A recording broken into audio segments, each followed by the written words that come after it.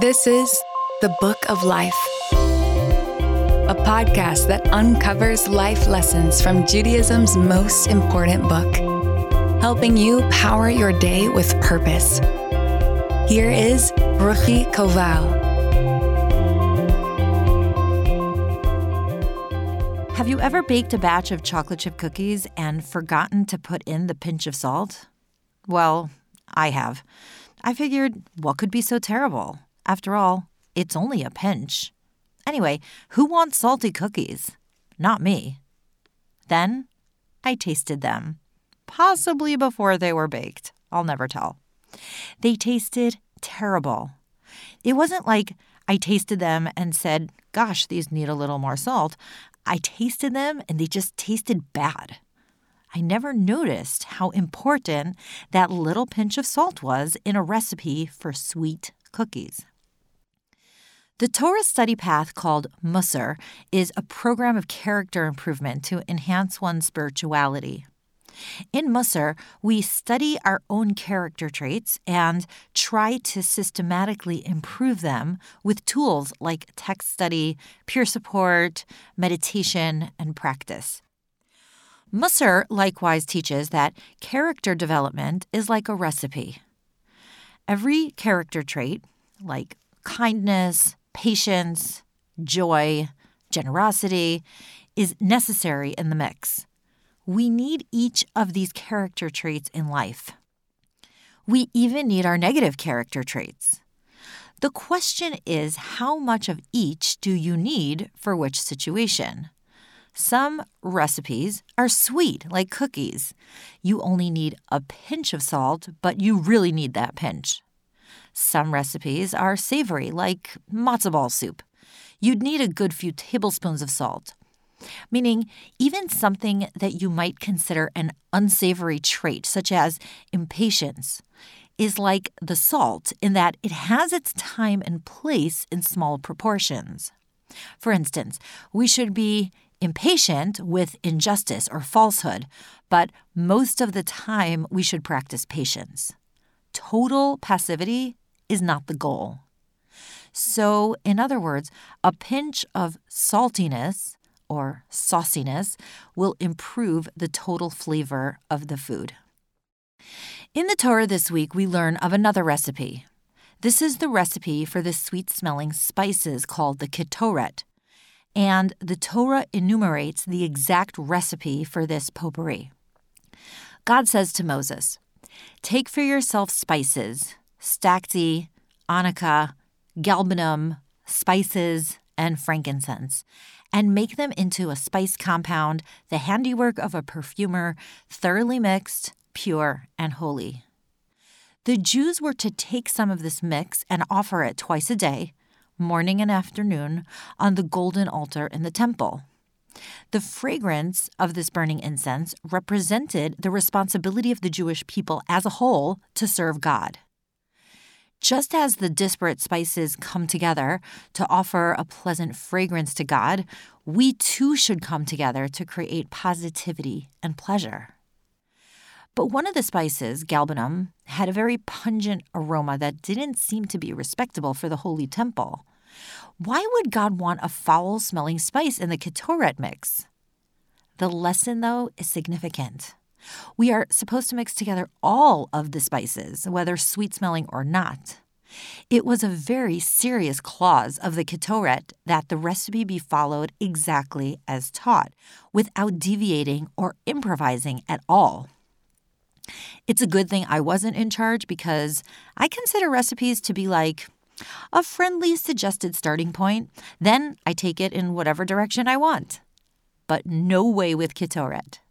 It was very holy and super specific.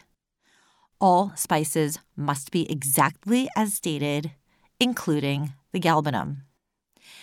The galbanum, see, with its strong odor, represents the sinners among us. Every community, every family, every congregation has those among it who do not behave as they should, who seem to bring down the collective sweetness of the whole. The lesson is that even people who are not behaving the way they should be included in our community. The galbanum must be in the mix, or the mix is invalid. So the incense really represents the concept of Jewish unity. This is a really significant value in Momentum. One of Momentum's 4 goals is to foster unity without uniformity.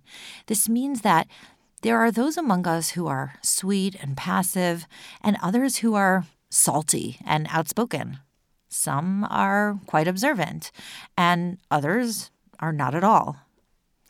There are those who have a strong and abiding faith in God, and some question whether a higher power exists. Some are philanthropic, others are caught up in their own lives. Some are quite liberal and progressive in their political leanings. Others are conservative and traditional. But we find ourselves together because we are a family, and family stands together no matter what. It's important to note that we don't believe in unity despite our lack of uniformity. It is specifically the lack of uniformity that makes the unity so beautiful. It's good that we're all different. We all have so much to learn from each other. Unity with uniformity is not an accomplishment at all. It's just sticking with others exactly like yourself, like living in an eternal echo chamber. Unity in the absence of uniformity is like scaling Mount Everest, or maybe more appropriately, Mount Sinai. I was once chatting with a friend whose daughter was in a prestigious all-girls private school. We were trading notes about raising daughters, and I asked her how her school handled bullies. She said, "Oh, there are no bullies in my daughter's school." I asked, "How does the school prevent the existence of bullies?" Bullies exist everywhere, even in the adult world. She answered that as soon as someone emerged as a bully, she was immediately expelled from the school. I kind of laughed because it's easy for a school to boast the absence of bullies when all the bullies are excluded from the community. To my view, a more Jewish approach would be this: work with the bully to help them rehabilitate themselves. Try to explore the source of their bullying. Coach kids on how to relate to a bully and provide protection and consequences. But casting out everyone who has made mistakes as a non-member of your tribe seems like a too easy cleanse, especially when the school can then pride itself on the purity of its product. So including and dealing with the bullies is a message of the Ketoret. The incense has another application for us too. It is considered far better to pray with a congregation in a synagogue than to pray alone, even though sometimes a person can reach greater levels of meditation or communion alone. There is a huge spiritual benefit to praying with the community. But why? Why should God care where or with whom you pray? Shouldn't it be the prayer itself that counts? To illustrate, consider that my husband and I have 7 kids. They are all so very different.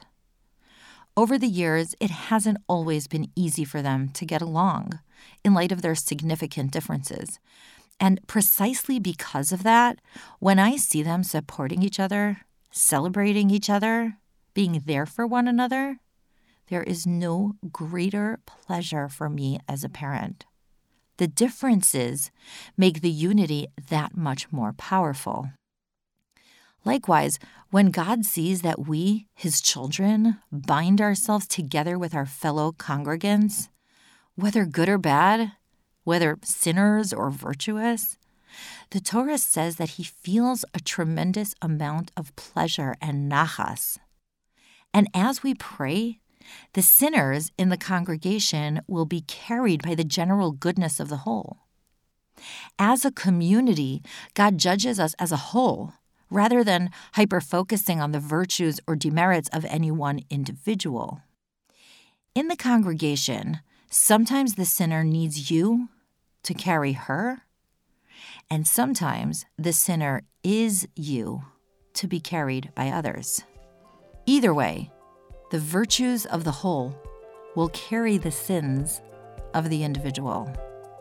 Now that's a recipe even I can follow.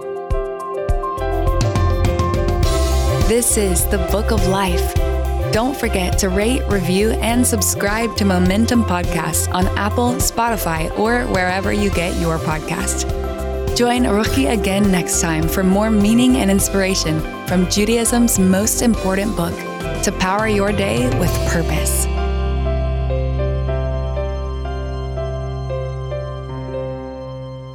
You're listening to a Momentum Podcast. For unlimited inspiration, wisdom, and empowerment, visit MomentumUnlimited.org.